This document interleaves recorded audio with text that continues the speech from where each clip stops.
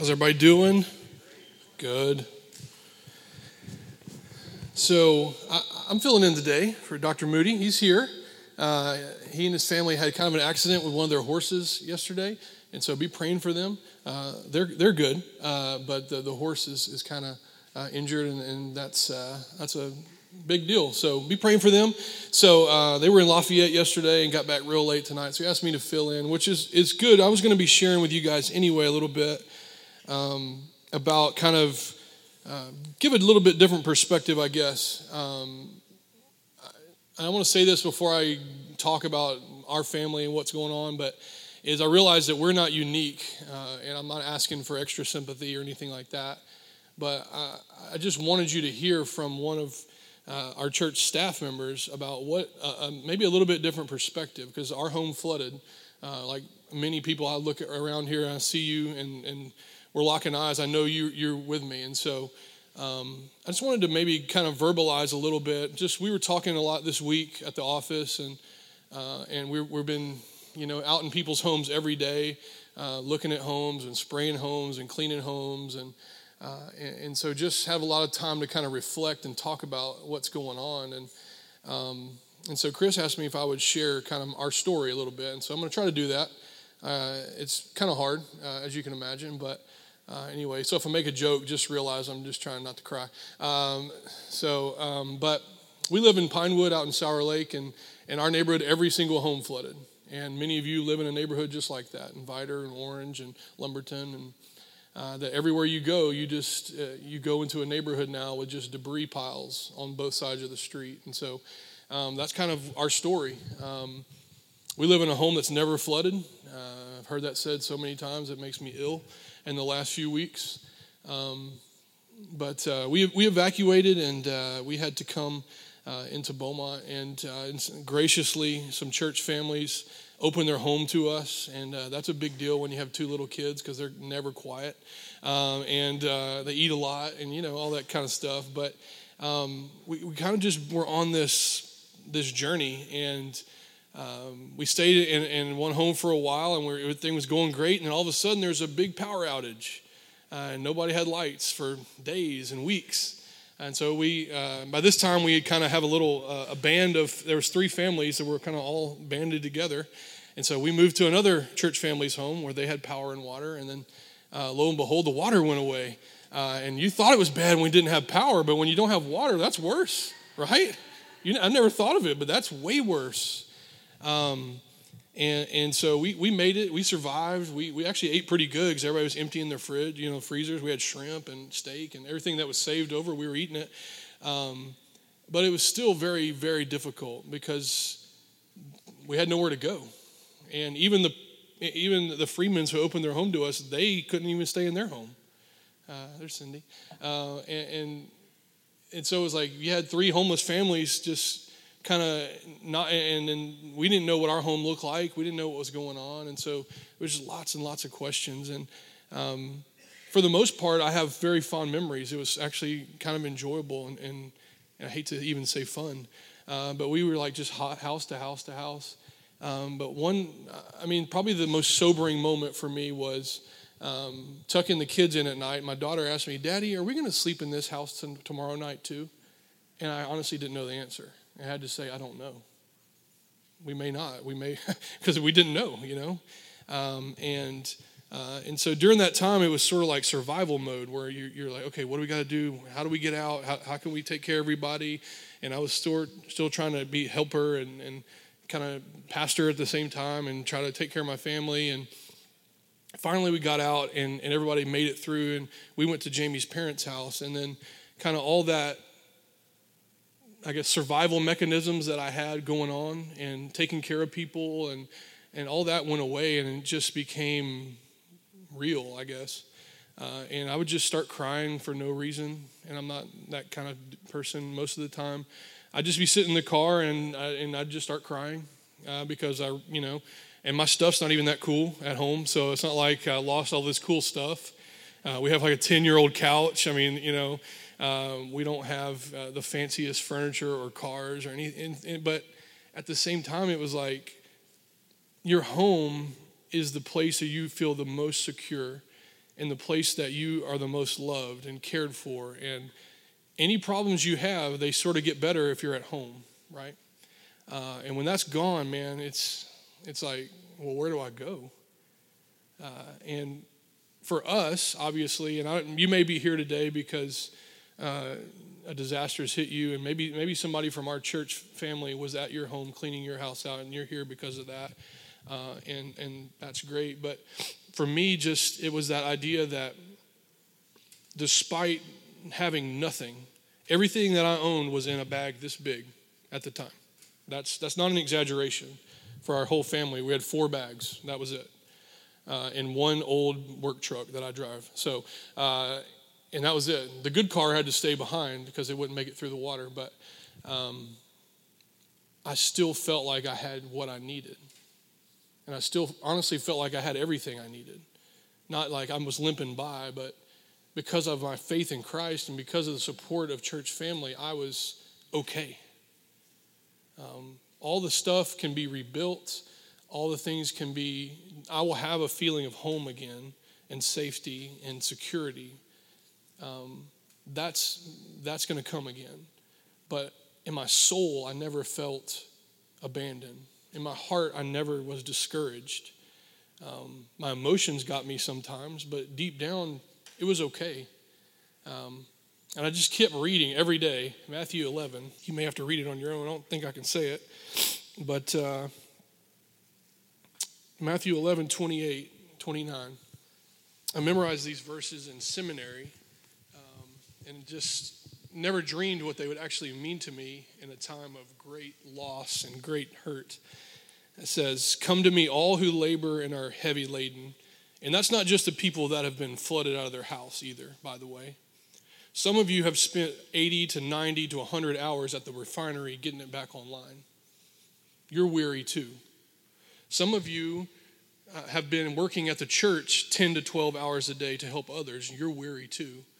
Some of you have been in your mom's or your sister's or your aunt's or your neighbor's homes doing things you never wanted to do in your life. You're weary too. It's not just for those who are directly affected, because really you're all directly affected. When something like this happens, no one's exempt. There's no ivory tower in this area right now, right? Everybody's in this. It says, "Come to me, all who labor and are heavy laden, and I will give you rest." You know, I never had a sleepless night through this process. Every night when I laid my head down, I went to sleep. I could find rest even in the most unrestful, traumatic situation, the hardest week of my life. Because of Christ, I could still have rest. For I'm gentle and lowly in heart. Jesus knows what it means to have possessions that fit in one bag. That's what his whole adult life was. And you will find rest for your souls. For my yoke is easy and my burden is light. You know, I was thinking while we were worshiping the verse, and I couldn't put a number to it because I was sort of emotional singing, but that God inhabits the praises of his people. And there was a lot of broken hearts that were praising the Lord recently, just 5 minutes ago, 10 minutes ago. And that's okay. If that's all you got, that's okay, because God, if he inhabits that, then where you're weak and where you're broken, he is filling that gap. And that's the same in your life. Where you're weak and where you're broken, that God is there to become strong in those days. And I had a friend whose sister died a couple years ago on the mission field. Their whole family are missionaries. Their grandparents, they all work with the IMB, and they all are missionaries. And their sister died in a Middle Eastern country, mainly because she couldn't get to normal health care. And I was just praying with them and talking with them. My friend told me, you know, I have enough grace to get through today. And then tomorrow when I wake up, I'll have enough grace to get through that day. And I have walked that, and I think most of you have walked that as well, is that mercy is new in the morning. And it's good. And it's okay to cry, and it's okay to hurt, because we all are hurting. And I've cried more than I want to cry. I've been angry at times. I've asked questions. All that's fine, but at the bottom of it, what Jesus said at the end of the Sermon on the Mount, whoever hears these words of mine and puts them into practice. He's like a man who built his house on a rock. And when the storms come and when the winds blow, he will not be shaken. That's what it means to me to have faith in Christ in the midst of turmoil. And so, anyway, that's what I was going to share with you earlier. And now I get to share a little bit more. So if you got your Bibles, let's turn to John 11. Hopefully this is a little more lighthearted. I don't know, God kind of said, there's a lot of folks around here in need of resurrection power. And not just resurrecting walls in their own home. That's definitely necessary. But I think the greater need is the resurrection in people's soul and in their heart and in their life. Somehow, this, I believe, is going to be one of the most monumental moves of God that we've ever seen in this area. I believe that. Whenever I go out to turn left on 105 on Saturday morning when I'm leading teams out there, there's 8 or 9 church vans in front of me from Virginia, Kentucky, Arkansas, New Mexico, Nevada. You see the license plates. The church is rising up in a way that is unprecedented, at least in my life. I lived here during Rita and the other storms. I've never seen the church more unified and more doing what the church needs to be doing than it is now. It's incredible. You name a church, they're out there serving, right? And the ones that aren't, I think, will dissolve and go away. That's my opinion. But when I say the church, that's what JP was talking about. Not just First Baptist Beaumont, but the Church of Jesus Christ is out there helping and meeting needs. And I think we're going to see something big here. So let's read this. I love this story. Jesus raising Lazarus from the grave, right? John 11:1. Now a certain man was ill, Lazarus of Bethany, the village of Mary and her sister Martha. We know these characters earlier in the Bible. Mary and Martha were hosting Jesus and the disciples at their home. Martha was busy cleaning, wanted to make everything look good. She was serving, and Mary took a break, broke some oil, some perfume, and washed Jesus' feet with her hair. We remember this. We washed Jesus' feet.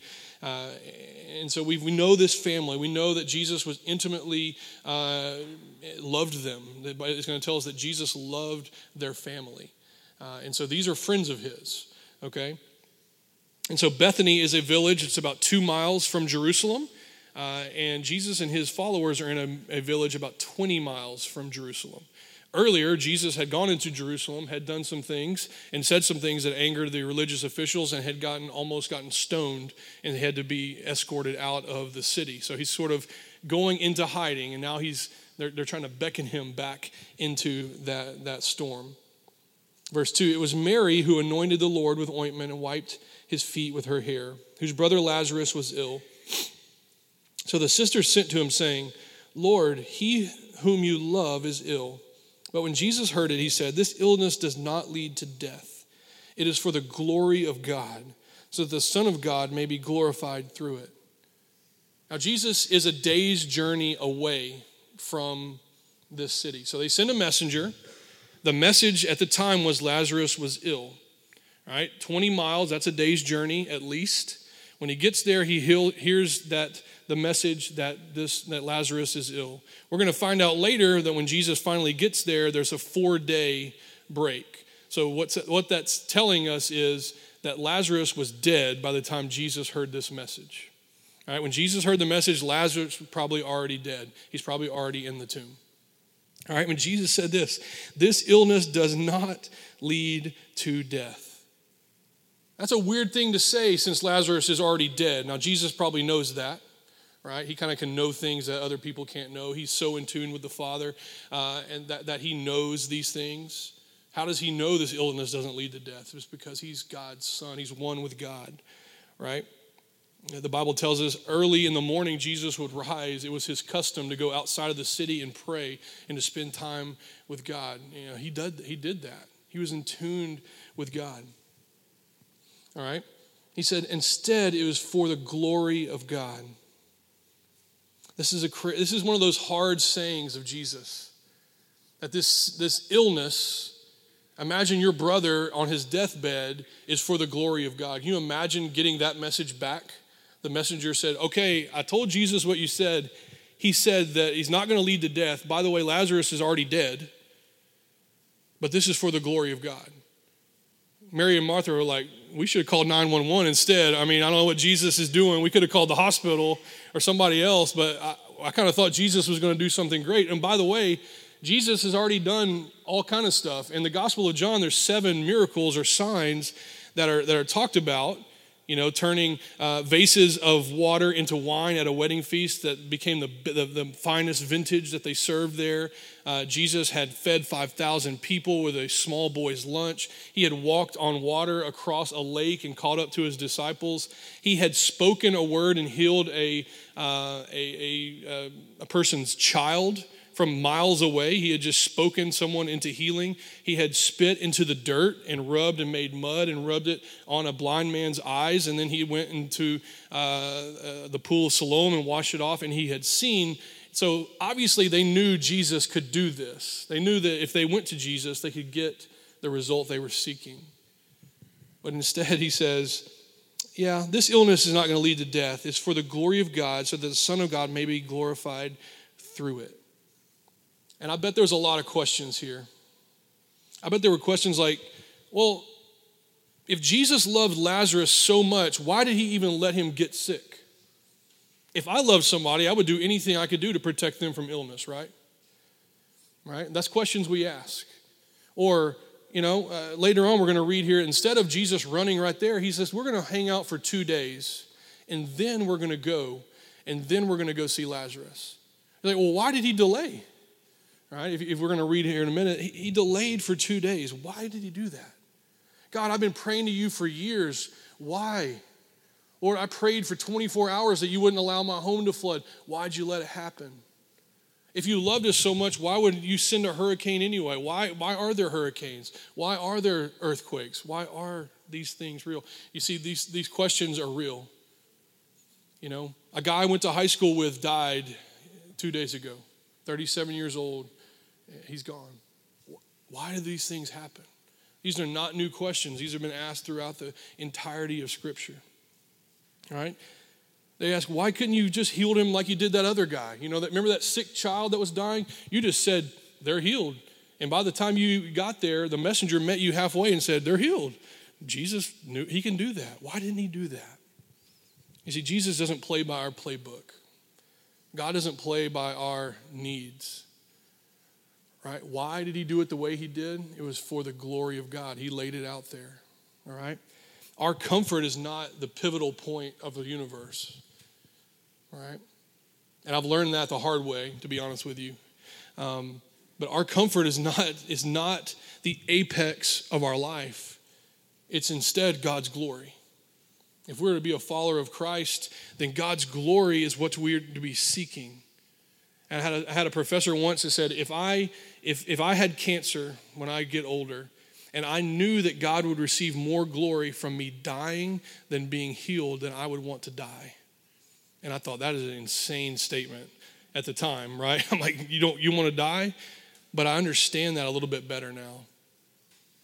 If by losing my home, God, in losing my furniture and my baby pictures and all that stuff, if by losing all that to a flood, God receives more glory, then I'm okay with that. And I can say that to you where maybe somebody else couldn't. But if that's where we need to be. Because really in my life, God will probably get more glory because I lost a home to a flood than if I just had a comfortable life the rest of my life. And the truth is that spiritual greatness is often, and not often, every time I've seen it in the Bible, is accompanied by great suffering and great pain. Think about it real quick. Name one person in the Bible who is a great person in your mind that didn't experience great suffering. Anybody? No, there's not anybody. I spent some time trying to figure that out because I didn't want to sound stupid. And somebody say, well, actually, but there's not one. Think of Moses. Think of Abraham, think of Isaac, think of Joseph, think of Esther, think of Ruth, think of Jesus, obviously, is the perfect example of suffering. And I guess that idea of love and suffering is something that's unique to the love of God. Is that the love of God is not a pampering love where there's like satin pillows and little fat babies that are angels kind of all around. That's not the love of God. That's Hallmark, okay? That's Valentine's Day. But that's not the love of God. You see, it's not a pampering love, it's a perfecting love. A perfecting love is when you're potty training your child and you put them in big girl undies or panties for the first time, you let them get wet a little bit. You let them have an accident. Why? Because they will learn from that accident and they will start going in the potty. That's the youth pastor illustration, okay, for the day. That's what you get. But that's so true. Why has God allowed us to walk through this? Because the rest of our lives we can bring glory to his name. Because we can help others who are going to go through tragedy because we know what that feels like. So that we have the opportunity. I have had the opportunity to share God more in the last 2 weeks than I have in the last year. That is the truth. Every one of my neighbors that was a hermit that went inside their house and never wanted to talk to me is my best friend now. I'm not kidding you. One of my neighbors, I literally never spoke to them until after the hurricane. We speak on the phone just about every day now. This is the truth. God can receive glory out of rubble and ashes. He has done it in our lives, and he can do it right now in our community. He's doing it, I should say. We had about 75 missionaries staying in our church building over the weekend, just going out. We demoed about 10 homes. That's like a city block. Imagine a block of your neighborhood. People of God's people, and then about 20 or 30 that are from our faith family went out and just renovated a city block yesterday. You don't think that people are taking notice of that? They are. Another one of my neighbors said to me, the church groups that are out here working, they're the ones doing the best work. Can you believe that? Take that, Red Cross. We've got the wooden cross, man. Come on. But I just thought, man, that is so awesome. That's incredible that the church is the one doing the finest work in the roughest and worst situation. I read an article in the Washington Post, obviously not a pro-Christian newspaper, okay, not at all, saying that the vast majority of all relief work being done in Houston, Rockport, Beaumont, Lake Charles, Florida, you name it, is done by faith-based Christian organizations and churches. All right, and Chris said it last week, the celebrities, J.J. Watt did some awesome stuff, but in a couple weeks he won't be helping anymore. FEMA, when the next disaster happens, they're going to go somewhere else. But church youth groups and God's people will be here working until the job is done.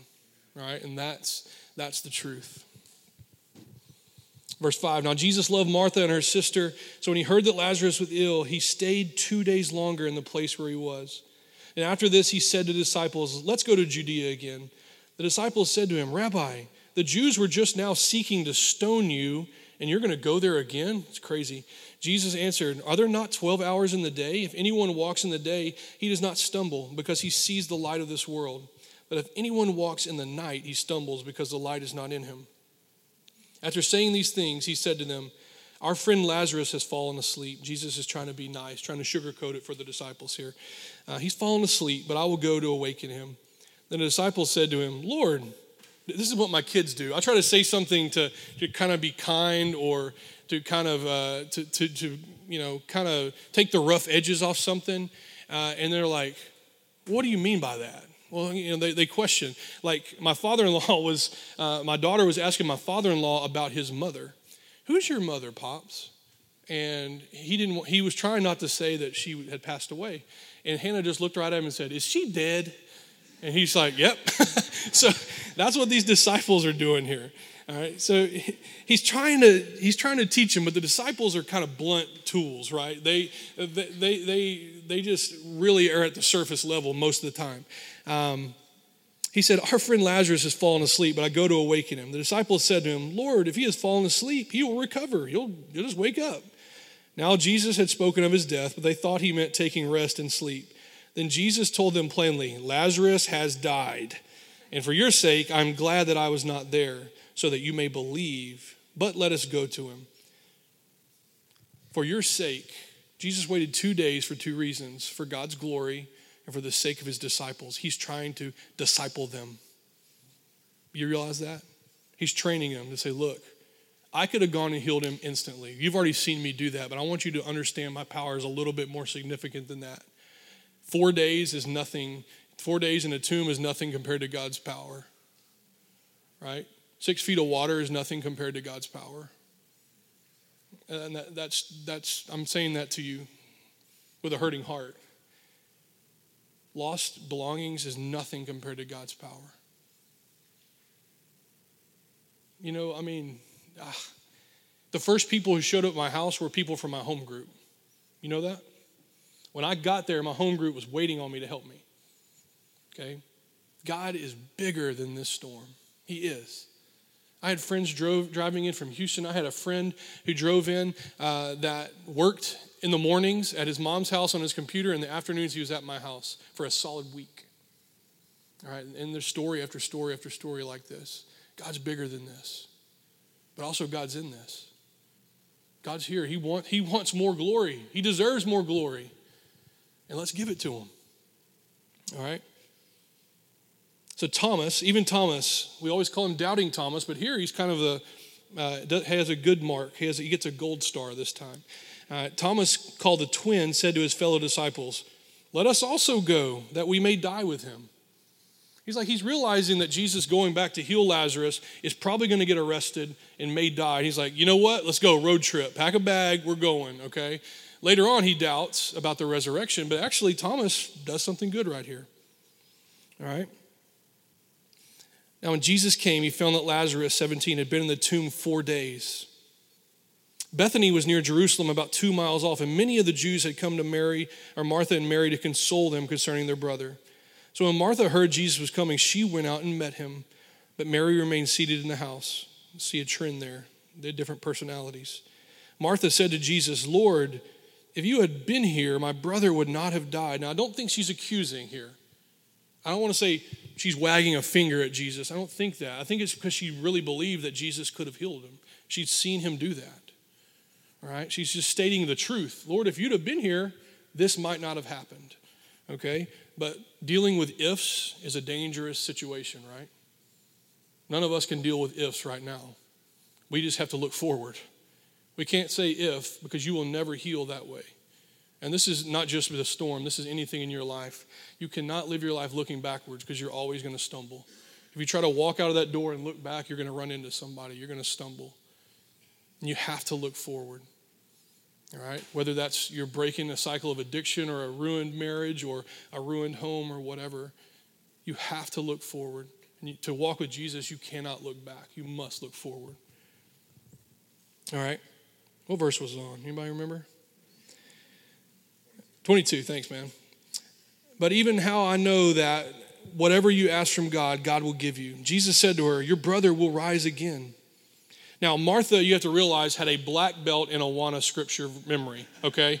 So she, at the end of the year, they just, gave her she graduated 6th grade, became Awana commander immediately, okay? So she knew her theology.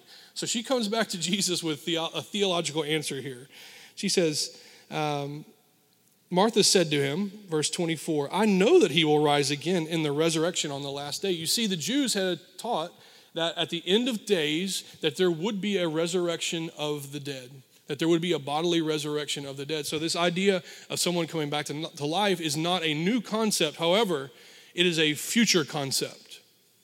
It is like, in the future, this will happen. At the end of days, this will happen. There will be a bodily resurrection from the dead. But Jesus is about to shift that paradigm, and he's about to change that. And he says this, 25.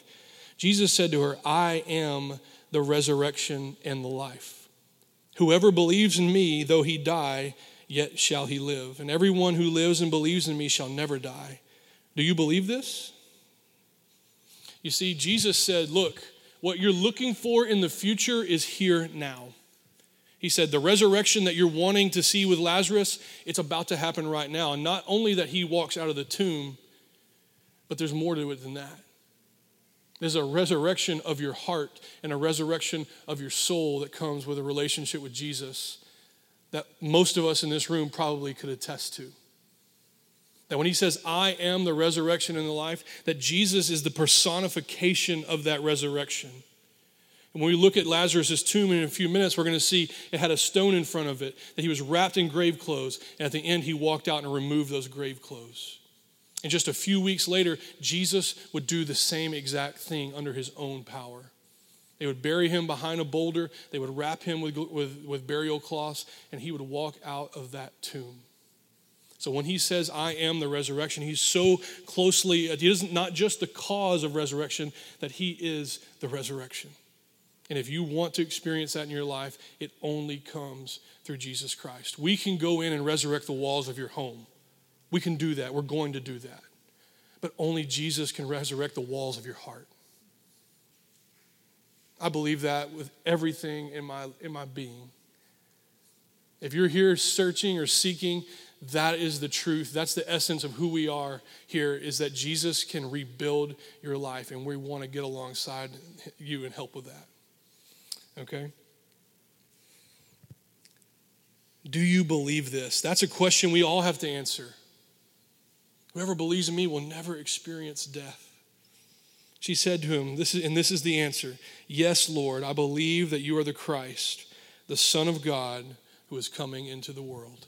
You are the Christ. You are the Son of God. You are coming into the world. Your resurrection is here. She didn't know about the cross yet, right? She just knew what was revealed to her. We have a different perspective. We know the work of Christ. We know that God's Son had laid his life down on the cross so that we could have forgiveness of sins, so that we could experience that resurrection now and in eternity. When Jesus returns, the Bible tells us the dead in Christ will rise first and meet him in the air, right? But that's not the first resurrection. The first is what happens when your spirit and your soul come to life, when God puts his spirit in your life. It's called regeneration. It's a big church word there, is what that's all about. All right, let's skip ahead. We're going to skip Mary's part just for time's sake. Most famous verse in the Bible, John 11:35, Jesus wept. Everyone's memorized it in youth group. We know that, okay? But the reason he wept is because he loved this family, and they were hurting. And many of you can get that. You've been with your family that's hurting, and you wept with them. You see, Jesus was not some godlike robot that walked. He was a man. He was like me and you. And when his friend died and he saw his sisters mourning and wailing, then he joined with them. We have an opportunity to join with people in their hurt. You can never meet somebody in a better way than just to meet them where they're hurting, to meet them where they are. That's how you know who loves you, is who will meet you in your mess.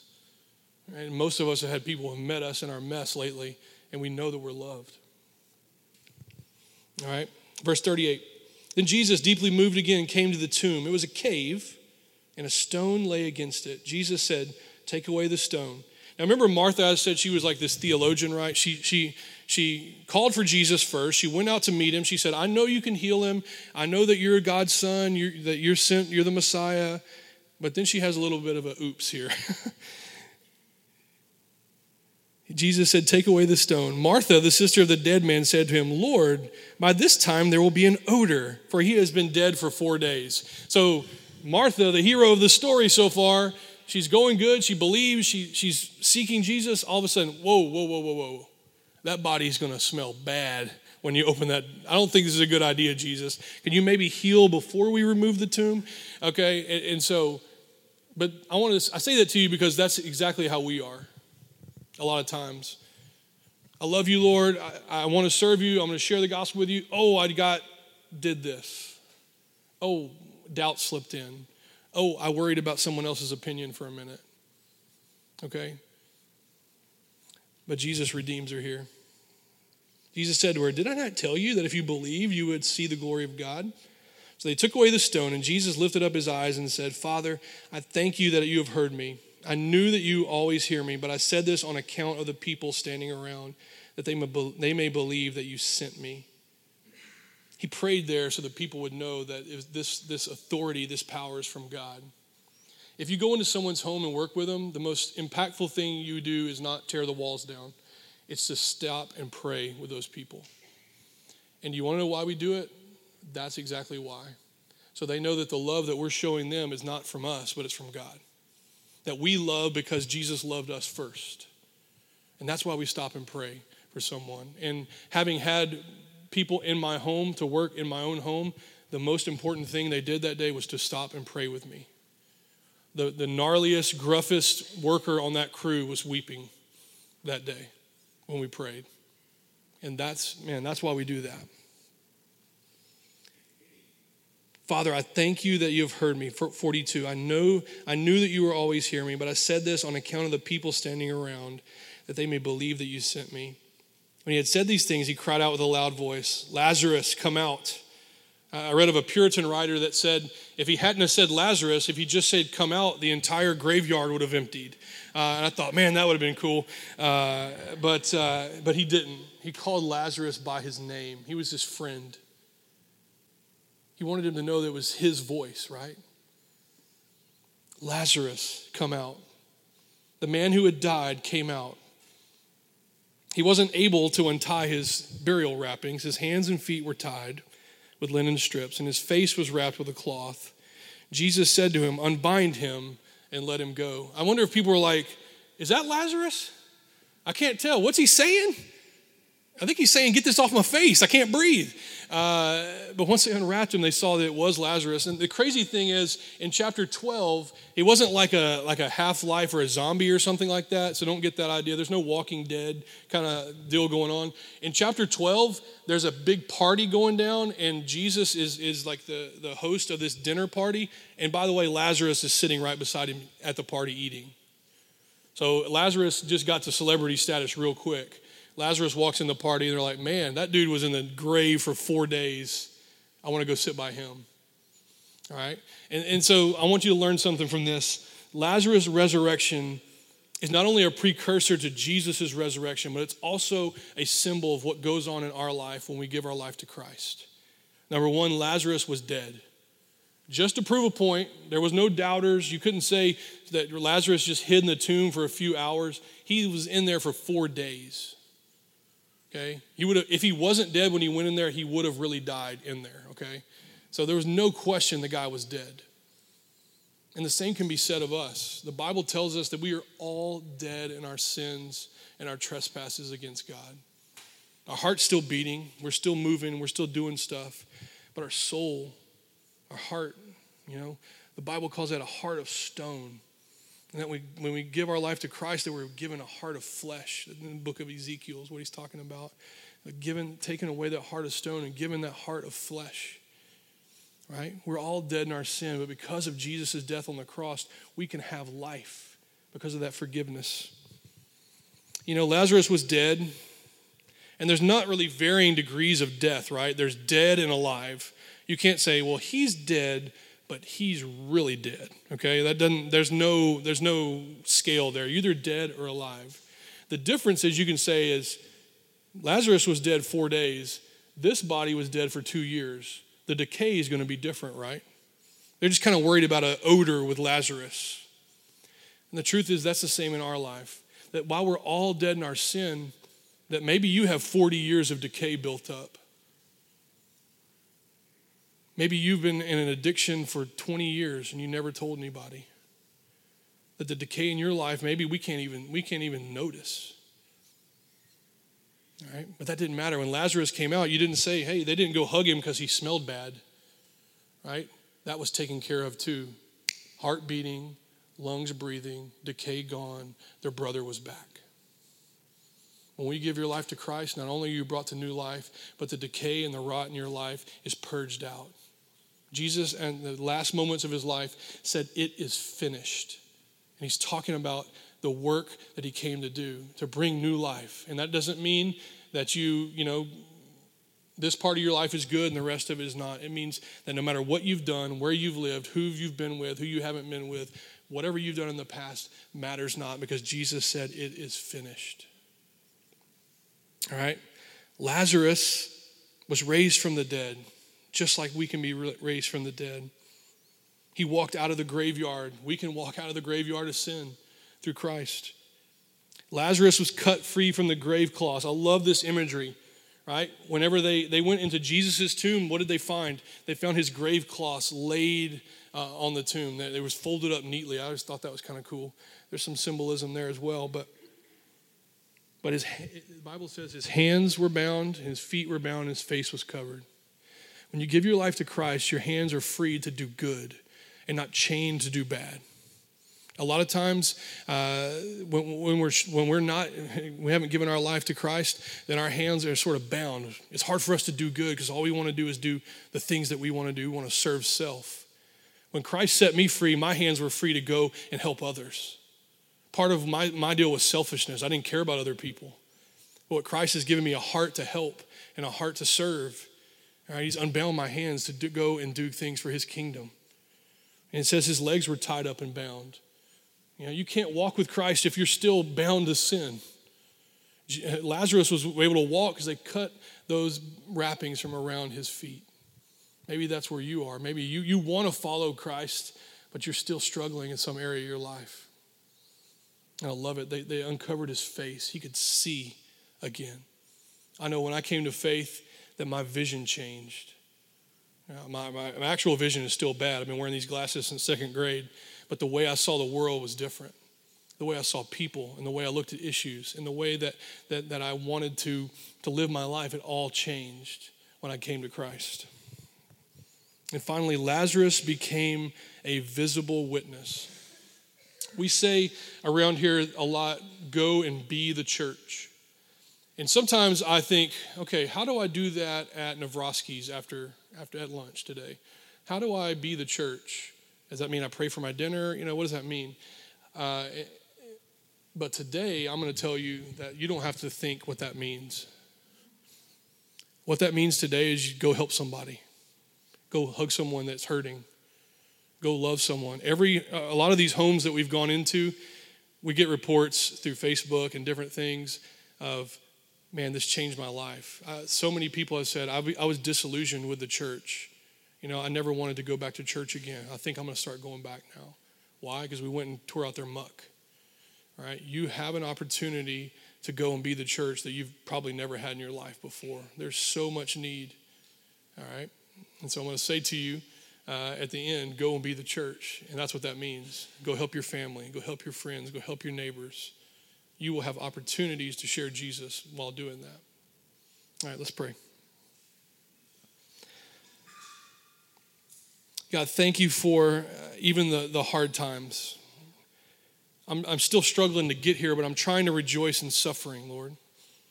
I'm trying to get where you want me to be. To rejoice when you face trials of many kinds. I haven't honestly attained to that spiritual maturity yet, Lord, but thank you.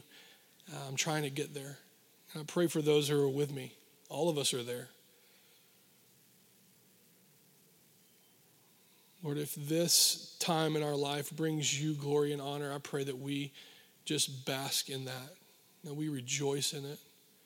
I pray that many lives are yielded to Christ during this time, that there's many who bow their hearts and bow their knees to you as Lord, who have never done so. Lord, if there's someone in this room right now who has never trusted Jesus with their life for salvation, for new life, for purpose, for all the things that come with a relationship with Christ, I pray that they would seek out someone else. Seek me out or seek our pastoral staff or the person sitting beside them and just ask them, what is it about Jesus? How can I know him? And I pray for the continued efforts of all the church globally that are trying to serve the hurting and the oppressed. Lord, I pray that you will just fill them with your spirit as they go out. I pray for those traveling here and those who are working and everyone connected with us. It would just be glorified. They would be bringing glory to you through their actions. In Christ's name, amen.